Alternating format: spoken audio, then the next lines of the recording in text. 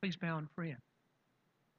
Dear Lord, we thank you for the opportunity to gather as a community. And Lord, you call us all the time.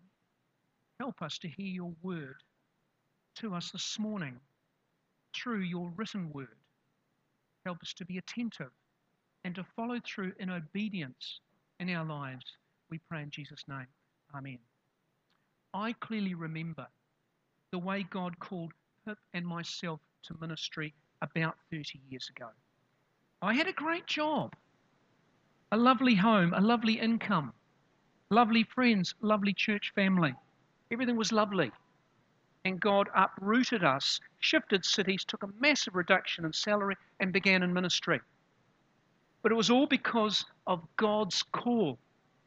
To be honest, if we knew the end from the beginning, we may never have said yes to God's call.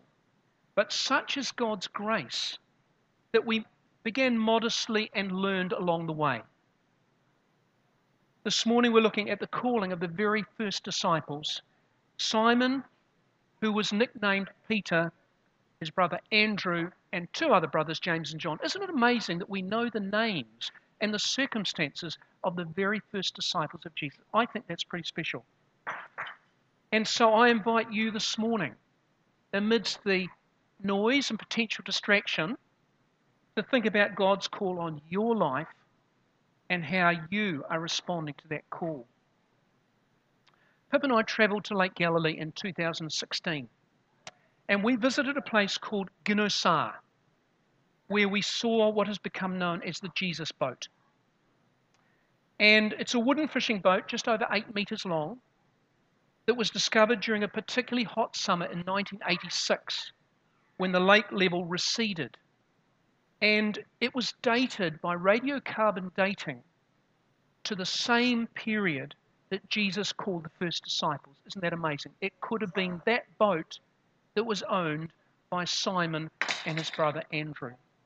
And the Jesus boat is a vivid reminder of the daily lives of Galilean fishermen in the Roman period and what it cost them to heed the call to follow Jesus.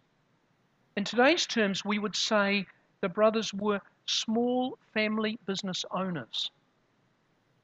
Fish were plentiful, there were good markets, and this meant a steady income with some money to spare, probably. The work could be dangerous, but their lives were modestly secure, I would say. But one day, an itinerant preacher, Jesus, turned up. Now, the brothers had already met him, but Jesus walked along by the shore and he came right up to them while they were working and simply said, "Follow me and I will make you fish for people." There was something about the personality and authority of Jesus that meant they not only listened to his call, but immediately they left everything and followed him. So I pose this question: why did you begin following Jesus? Who told you about Jesus? Who conveyed to you the truths of the Christian faith? I would suspect that at some point you became captivated by Jesus. You see, there are lots of aspects to Christianity, but the most important thing is that people become captivated by Jesus. And perhaps the most important question is, what are you doing now to stay excited about Jesus? To grow, to know and love him more, and to develop a passion to tell others this amazing good news. As a person, Jesus Christ is so attractive. Jesus' teaching was profound. His miracles were compelling. The way Jesus loved and accepted people. The way Jesus dealt with his opponents. The way Jesus constantly expressed the strong love of God is captivating and enthralling. Jesus is unique. In a way, you don't need too many other details if you only have Jesus. And there was something about Jesus' personality and charisma that made the disciples immediately follow him, and something about his unprecedented sense of divine authority that made the disciples want to stay with him.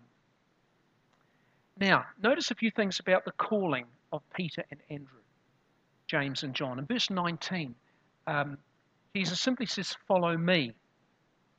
But in the Greek, the preposition after also appears. So strictly speaking, Jesus is asking the disciples to follow after me. In other words, follow behind me as I walk along, that's one meaning, but also follow after me, as in take after me, imitate me, become like me. Put your learning into practice and be transformed by the act of following. Now, you may remember that very endearing final scene from the movie Big, where the adult Josh Baskin walks across the street back to his family home. And as he does, you recall his clothes become baggy and he's transformed back into 12-year-old Josh Baskin. We'll try to reverse that. As he walked, he was transformed. And it's the same for the disciples, only the reverse, as I said. They grew in stature as they walked with Jesus. As they lived with him, walked and talked with him, over time, they became like Jesus. And as we walk with Jesus, we also become like him. Calling leads to discipleship, and discipleship leads to transformation. One of the things we're trying to encourage this year is discipleship through mentoring. That's what Jesus did. A mentoring is an intentional relationship between a younger and older Christian meeting regularly for a set period, being deliberate about study and prayer, and talking about the ups and downs of being a Christian today. It is transformational. Now, although there are many here this morning who've been blessed through mentoring, we could do much more. I'd love to hear from you if you could become a mentor or would like to enter into a mentoring relationship. And you know, this is one of the most exciting things about being a Christian, that the grace of God is not just a nice idea or a moral theory, but it brings about real change, real transformation, real growth. We ought to become more loving, more forgiving, more sensitive to others, more aware of the issues of justice in the world. Is this what is happening in your life? Are you being transformed? Are you growing to be more like Jesus? Here's another thought that's very relevant to our calling. Did you notice how closely associated the call of the disciples to follow Jesus is with Jesus' call to ministry? Jesus said, "Come and follow me, and I will make you fish for people." Follow and fish. Call and ministry. Relationship and task. Being and doing. So you see, Jesus strikes a dynamic balance between these aspects. He doesn't give us the self-indulgent luxury of waiting around to become perfect before he asks us to do ministry. It doesn't work like that. The call to follow Jesus is intermingled with the call to do things in the name of Jesus. That is, to get involved in ministry immediately. So don't wait until you feel adequate or equipped for the task. Those first disciples, we all know this, were certainly not competent. In fact, one of the glories of the gospel is that they portray the disciples as they really were in very unflattering terms.